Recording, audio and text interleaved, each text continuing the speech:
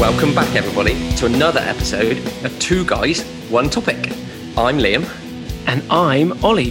For those of you that don't know, or for any new listeners, each episode we take a topic that we know very little about, and then we give ourselves a week to read and research all about it, with the idea being that we can then share what we feel are the most important pieces of information with you, the listeners. Yeah, exactly. But we're not experts in anything that we talk about on this pod. This is just a summary and a recap of our findings. But hopefully by sharing some knowledge with you, we can all learn a little bit more about a whole lot of things. Definitely. And this week we're doing something a little bit different. So we're going to be covering a book. So let's jump right in and get on with this week's topic, which is a book by Seth Godin called The Dip.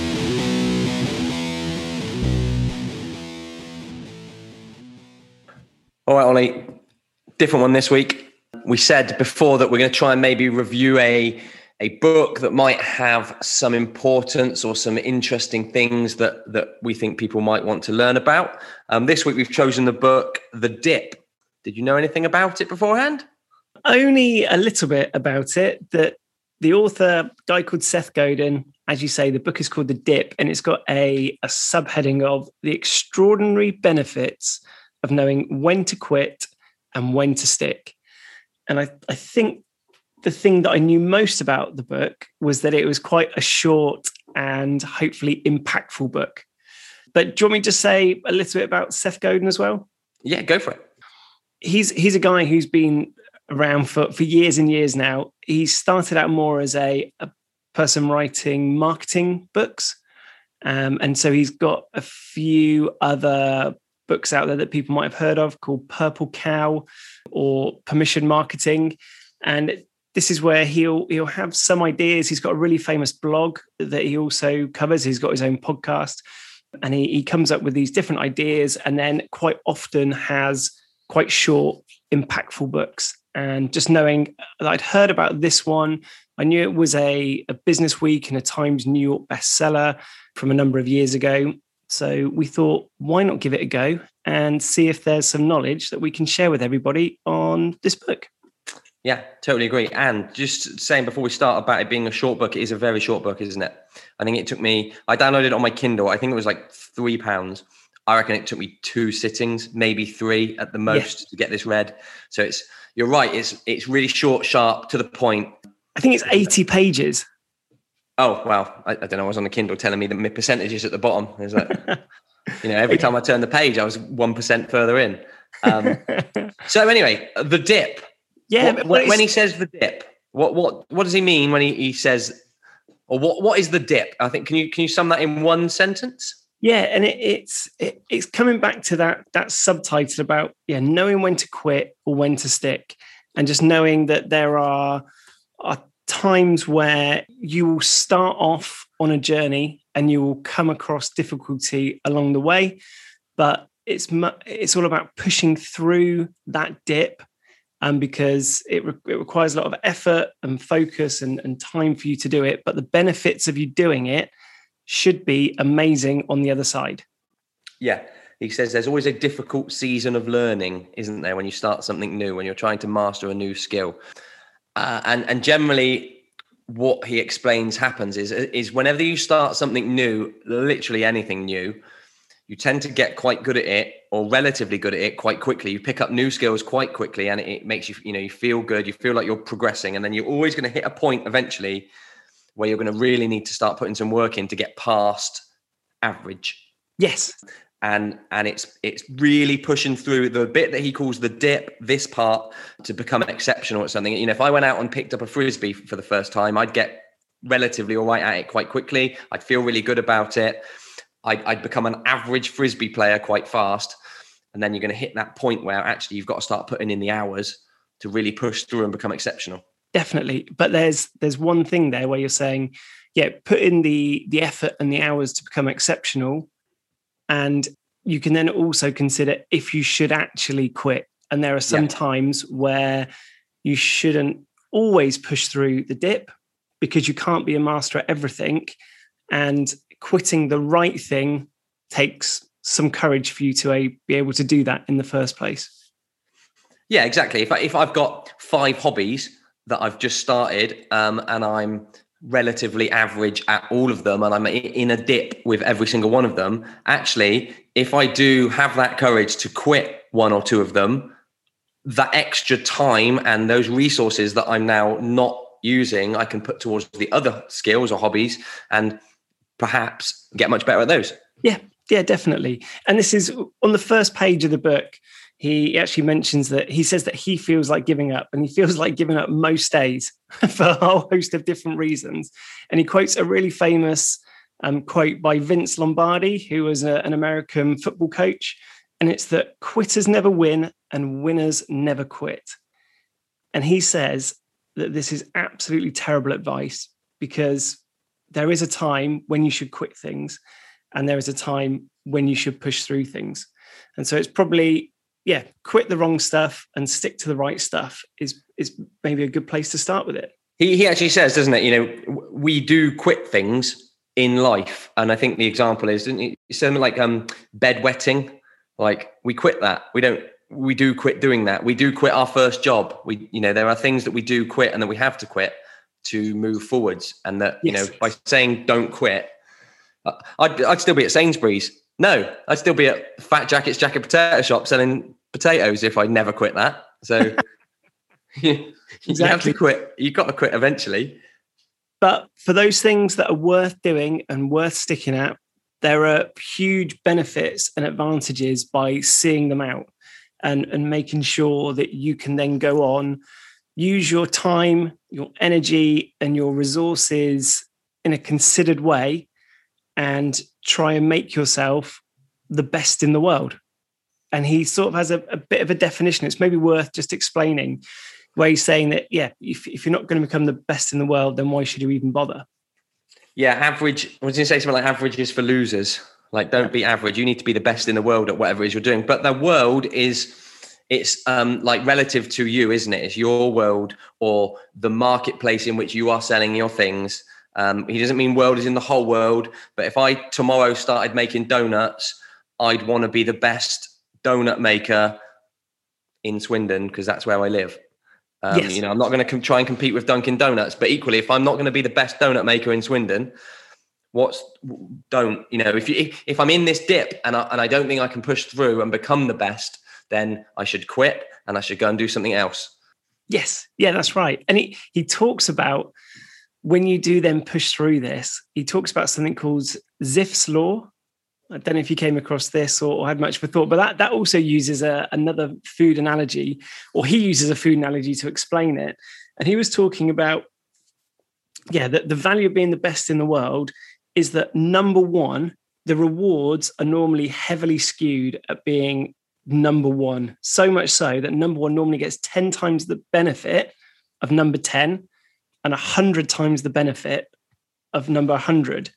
And his example that he uses is in the sales of ice creams by the International Ice Cream Association. Did you see what number one was? It's my favorite flavor. I'm vanilla all day long. So he then has a graph, and it's a really interesting graph to see, where vanilla has about just under 30% of the market share of all ice cream. And then number 2 is chocolate, followed by butter pecan, strawberry, Neapolitan, chocolate chip. But all of those you're looking at around like 4-5%. Yeah, vanilla's 28% and chocolate is 8%.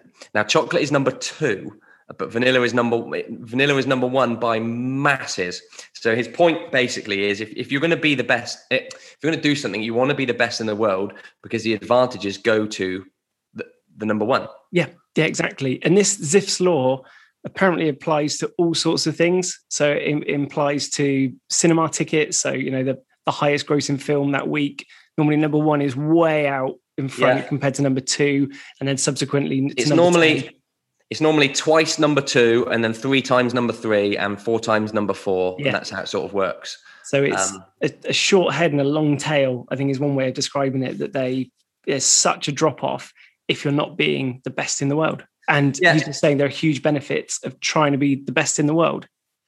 Yeah, but also with the world the way that it is, particularly a lot of this is to do with like business and things, but it isn't. When I read it, I took lots out of it that isn't business related. Yep. That makes sense. Like I think it is much more to do with sales and things like that, but I did not read it like that when I was reading the book. So in the world that we live in now, because there are there's so much access to all the different products you can buy and stuff. What people generally do is they always want number one. If I wanted to buy a donut or I wanted to go to a restaurant, I will search up and I will go to number one straight away nowadays. That's what people do. I love the example where he said about a doctor. He said that if you're seriously ill and you've got a choice of doctors who could see to you, you would pick the best doctor. You wouldn't pick number 2 or number 4 or number 8 doctor. If you had, serious with a seriously, condition, cancer or whatever it might be, you would want the best. Yeah. And also you wouldn't care if that doctor was any good at Frisbee.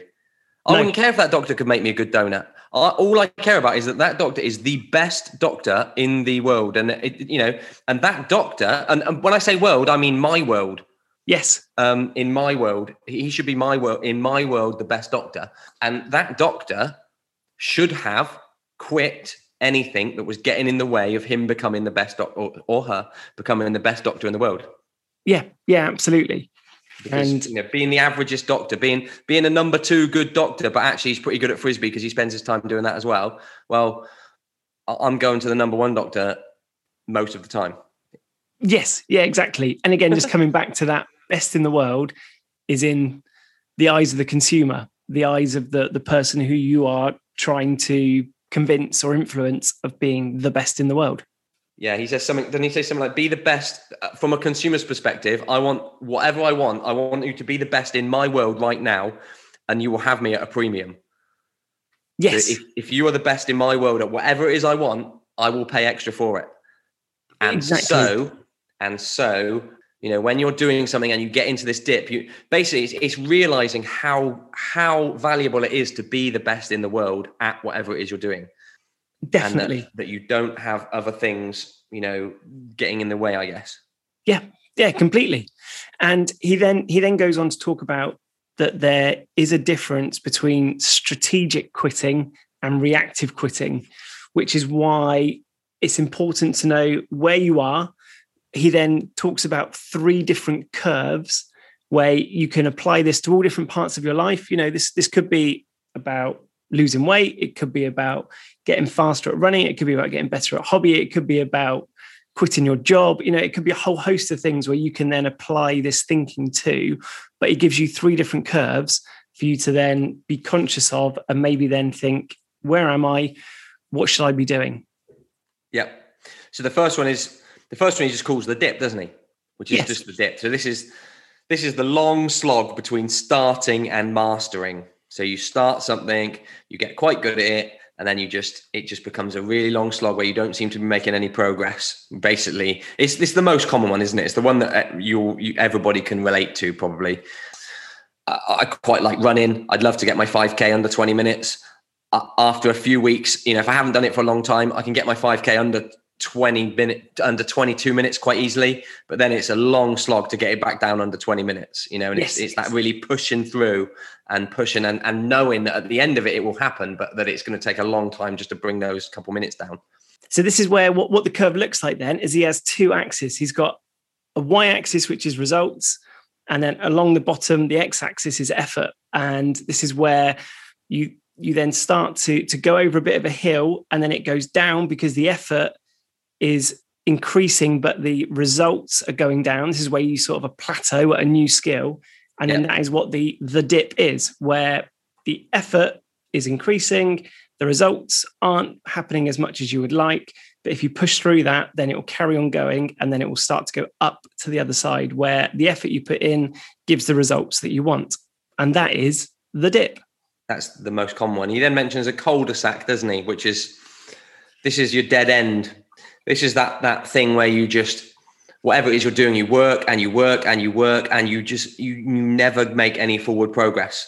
Yeah. And he says very clearly that if you're here, get out of here, quit. Don't wait. Now it's hard to know if you're in a cul-de-sac, but as soon as you know you are in whatever it is you're doing, you need to quit. And, you're going to get nowhere. That effort that you spend inside this cul-de-sac where you're putting in more and more effort and you're not making any progress, you put that effort to something else. And then to describe that curve, it's more like a flat line, isn't it? Yep. So you're putting in this effort along your x-axis, you're putting in this effort, but on the y-axis, it's just pretty much flat. It's just moving along just at flat. It's not going up, not going down, but your effort is increasing all the time without seeing any results. It might be worth saying here, actually, we'll put these curves on our social feeds, can't we? Yeah. So if you're listening to this now and you haven't actually, you're finding it difficult to understand, maybe just go onto our Instagram account at 2guys1topic, cheap plug, and you'll be able to see them there as we talk about them. Definitely. And then there's one other curve that he talks about as well, isn't there, Liam? Yeah, this one's called the cliff, which it's a bit harder to explain, isn't it? Yeah, the example here is that you put in a lot of effort and you are seeing results. You're getting better and better, more and more effort, better and better, more and more effort. And then all of a sudden it just drops off a cliff. And he likens this to smoking. And this is that. So you smoke for years and years and years, and you quite like it, what you're doing. The results that you're seeing are quite good in as much that you like smoking, you carry on smoking, and you carry on doing it for a long time. And then all of a sudden you drop off a cliff because you die. But you spent a long time doing it and a long time in that situation. He actually, I think in the book, doesn't make too much of a big deal out of that one, though, does he? It doesn't come up very often. No. It's worth, I mean, we'll show it, but... Yeah, I suppose another example, I'm thinking off the top of my head here, this might be a bit dangerous. It could be like a criminal enterprise, I guess. Like if you were doing something really bad, like you're putting in loads of effort, you could be like reaping loads of rewards, making loads of money, and then all of a sudden you get arrested and it all just drops off a cliff and you lose everything. That'd probably work, wouldn't it? Pulled that one out, didn't he? Nice. So we talked about the dip and that you have to work hard and that the benefits of being the best in the world far outweigh the benefits of being second best or third best or being average, okay, at anything. But he does list some reasons why you might not become the best in the world. And these are it's worth knowing these so that you can plan for them in advance. Yes. Is the point, isn't it? It's these are the reasons why you might not become the best in the world. But actually, if you can prepare for this, then by all means try and push through the dip. But if you cannot prepare for this stuff, then you should not be trying to push through the dip and you should be quitting. Exactly. And he says that there are 7 reasons you might not be the best in the world, being number 1, you run out of time and you quit. Number 2, you run out of money and you quit. Number 3, you get scared and you quit. Number 4, you're not serious and you quit. Number 5, you lose interest or motivation and you quit. Number 6, you focus on the short term and quit. Number 7, you pick the wrong thing because you didn't have the talent. And they're the 7 things that he highlights. Yeah. Which they all make sense, don't they? You can see how and why people then give up on certain things. If you've got an idea to start a new business, but it's a really expensive way of operating, then number 2, you could very quickly run out of money and quit. Yeah, absolutely. I've built an extension on my house, and every single one of them, I reckon, I could have happened at one point. Do you know what I mean? Like I was trying to do it on my own with a baby on the way. And just, you lose interest because the baby turns up or running out of money, like any of those things, you prepare for them, don't you? Yeah, exactly. And just, if you're trying to do something that wasn't achievable in the first place, number 4, you end up that you're not serious and you quit. You're saying, I want to be an astronaut, but is that really realistic? It wasn't really a serious thing to be doing in the first place. You put in a little bit of time and effort and then you quit. So this is all about trying to make yourself become the best in the world for very good reasons, but there are reasons why you then will quit, which you want to avoid. Yeah, exactly. Okay, so within these curves, within this dip as well, there are types of dip. Yes. Aren't there? There are actual within, so I'm doing something, I've I've got quite good at it. I'm now I'm average at it. I'm now dropped into this dip that I know I'm going to push through because I've planned for it. But within the dip, there are some types of dip that Seth Godin mentions, right? Yeah, he tries to highlight some that you maybe might identify with, I suppose. And then again, this can then help you think about, am I in any of these, or how might this book even apply to me even more? But do you just want to run through one of them? Yeah, so we've got the entrepreneur's risk dip, is what he calls. This is where bootstrappers hit a wall and they have to invest to get through the dip. So this is whereby if you've started a business perhaps and you are maybe copying somebody else, that will work for a little while. But then you're going to hit a dip because you don't have the creative mind that perhaps the person you are copying does, or the resources that the person you're copying does. Yep. And you can't keep up. And now without investing or hiring or more infrastructure or whatever you might need, you're going to end up failing and not being the best in the world. Yep. And then I think this is a good, really common one. He calls the relationship dip. And this is just building the right relationships now, nice and early, when it's difficult to do so. So in any walk of life, but it can apply, in business terms, or just within a job, I suppose, that if you all start off at the same time, it's just basically being nice to everybody, putting in the effort when it's difficult, talk to different people, understand who they are. Because as you move through the company or move companies, or different walks of life, it'll be valuable, and you'll find yourself pushing through that dip because you'll have built those relationships already, and you have a strong foundation to carry on knowing those people and helping each other out, basically. Yeah, these are almost like other ways to prepare for a dip coming. It's if you know this sort of stuff might happen, then you can prepare for it so that when you get to this dip, you can push through it, or you realize, actually, I won't be able to push through this. One of them is called the ego dip, which is where if you've got an idea of something that you don't really want to let go of it. So you start with this idea that's your own, your little baby, or I don't know, whatever it might be. And it does all right to begin with, but eventually you need someone's help, but you won't ask for someone's help, or you won't give up any control. Yeah. Therefore you get stuck in this dip because you're not pushing forwards because you need someone to help you that you won't accept. Yes. Yep. So make sure your ego doesn't get in the way. Yeah. There's another book out there called Ego is the Enemy, which might be one for the future. And then there's another one which he has. So he's got 8. I'll just pick out one more, Liam. So he's got 8 of these different types of dips for you to identify with. And one of them is the dip of market acceptance. And this is where you need to keep on pushing through with you understanding that your market doesn't know who you are. So it might be that you're trying to influence one person. It could be that you're trying to influence thousands of people. But if you haven't got that market acceptance, you're not influencing the people that you want to be, but you need to keep on going until you get that critical mass and that you're not going into obscurity. Yeah. A bit like us with this podcast, right? We need critical mass of billions of people on the planet. That's probably a really good comparison, isn't it? Yeah, I think absolutely. I think, we'll hit a dip eventually, and just if we can prepare for it or know it's coming, then hopefully, we got our listeners with us. They got our back, don't worry. I'm sure they do. 54 countries now, I think. I think we had somebody listening in Sierra Leone the other day, by the way. So if that was you, let us know. So he's talked about in maybe the first 3/4 of the book, 2/3, 3/4 of the book, he's talked about the reasons for being the best in the world, the different curves that you'll come across, and that the reasons why it's really good for you to identify which curve you're on. If you're finding yourself in a dip, he gives those 8 different examples, ones which you can try and anticipate and then get yourself through the dip to come out the other side and get those amazing benefits that he's spoken about. But the last little bit of the book, he talks more about quitting and then the importance of actually doing that and embracing it. And he starts out by saying that just being average at something is for losers.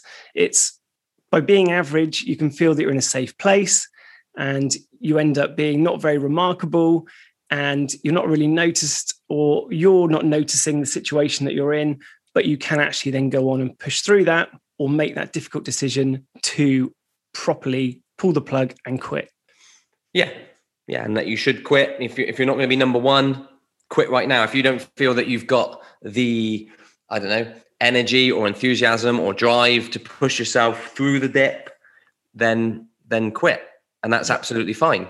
And it's like you said at the start, it's about being brave and like, if I'm not going to get anywhere with this, then could I use my time somewhere else? Yes. Yeah, exactly. There's one of the stories that I liked what he said about just being conscious about quitting.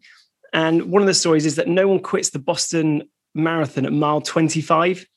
Which I thought was a brilliant way of putting it. If you've put in all this effort and you can see your end goal and you can see that it's the potential for you to achieve it, then it's worth pushing through. If you haven't set that end goal in the first place and you're just floating around in that middle and you're just being average and you're not actually getting any closer to what that end goal might be, then it probably is the right thing for you to quit, because you're not actually going anywhere. And he talks about some really interesting stuff about tactical quitting, which is just coming up with an idea beforehand and making sure that you know what it is that you're doing. He also talks about some short-term panic, Liam, as well, doesn't he? Yeah, he talks about not quitting when you're panicking, and that if you even just asking yourself whether you should quit is a good thing, and that is a step to success. Just having that conversation with yourself. Should I quit this and go and do something else or not?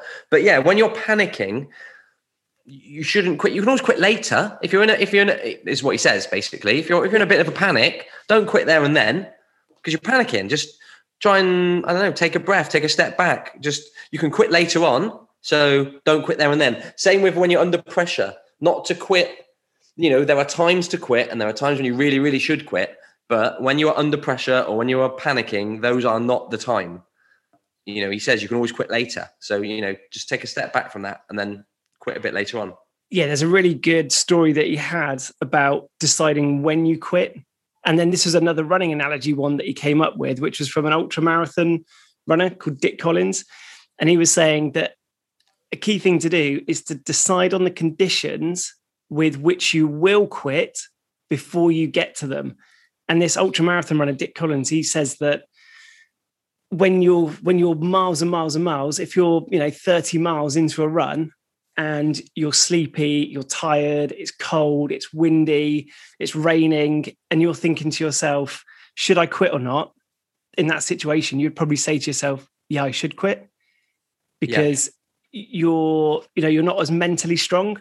Mm-hmm. Whereas if beforehand you've decided, you've made that conscious decision, either, obviously he can see the ending goal because he's a marathon runner, but in terms of, something which isn't as well defined as having an end goal, if you decide, right, what is the situation I would need to get in where I'd actually quit, then just having that foresight and knowing when you're going to do it is really, really powerful and allows you to do it strategically.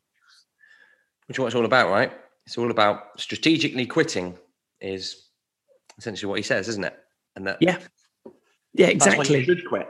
There's nothing wrong with quitting. Just do it at the right time. Yeah, and he says the best time you can do it is quit even before you start. So if you can figure out, again, just coming back to those things, like, is it realistic what you're trying to achieve? Yeah. Like, think about it in the first place, and then if it's possible, try and quit before you even attempt it. Yeah, if you run through those 7 things we said earlier on, and oh, right, actually, I have got the money, I have motivated enough, I have got the time, whatever, then great. But if you realize on one of those, actually, I don't have enough time to do this, then don't even start doing it, and then you won't have to quit. Yeah, nice. No, I like that. And that probably brings us to the end of the book, I suppose. Yeah, I thought it was a good book. I thought it was a really good book. I thought it was really short, sharp, to the point. Yeah, I said to you, he does mention the same thing over and over again, which I think is the point. Yeah, and he covers it from a number of different angles, doesn't he? So you can sometimes, and it might even be when you've been listening to us, you might want to go back and re-listen to this pod again, because we've said the word quit a lot. We've said the word dip a lot. Yeah. And it can maybe all merge into one, can't it? I felt that when I was reading it. I felt like, yeah, it was really short, but it felt, yeah, like you said, he's coming at it from all these different angles, and you're like, he said it again, and he said it again, but really useful. I thought it was a really good book. I did think it was really useful. I suppose, and when we do books, we don't really have a 2 guys, 1 topic takeaway, because it's not as straightforward to do a 2 guys, 1 topic takeaway for a book. There was maybe a short line in it that I really liked. Towards the end, where this last section where he talks about quitting, it was saying quitting is not the same as failing. And this is where he talks about that strategic quitting is a conscious decision you make based on the choices that are available to you. And if you realize that you're at a dead end, so you're on that flat curve where nothing's happening compared to what you should be doing, then quitting is not only a reasonable choice, it is the right one. I just really like that as an idea, endorsing that you can quit. Yeah. As long as you're consciously doing it. What was the takeaway that you had from it? It's funny reading this. I was reading this on my Kindle, and I was just highlighting, like, there's loads of little, like, nice little nuggets of information that you feel could sit on a poster somewhere, like motivational sort of thing, couldn't they? I wrote this one down. Never quit something with great long-term potential because you can't deal with the stress of the moment. So, yeah, nice. The thing you're doing is going to reap you lots of reward in the future, but right now it's stressing you out, and it's just, it's like a wedding, I guess, isn't it? A wedding is great long term, but right when you're trying to arrange the wedding, and that's not fun, is it? That's that cyclical analogy that you mentioned earlier of short-term panic, but actually, exactly, pressure, panic. That's not pressure, panic, but actually you can push through that. Mm-hmm. So hopefully people have enjoyed that, and hopefully we've done it justice in terms of it's a really short book. There is a lot of information packed into the short book. It covers the same idea around this dip from a number of different angles in a number of different ways.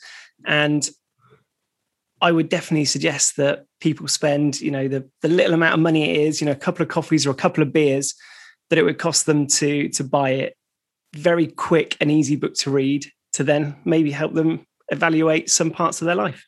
Yeah, I think I'd like everybody to let us know what they think if they have read it or when they do read it, because like you said, this is a slightly different pod, isn't it? It's a bit different, not reviewing a book, but sort of talking about a book. Yeah. So it's a bit different to what we normally do. So let us know what you think. Hit us up on the socials at 2 guys 1 topic, Instagram, Facebook, Twitter. It'd be really interesting to know what everybody thinks.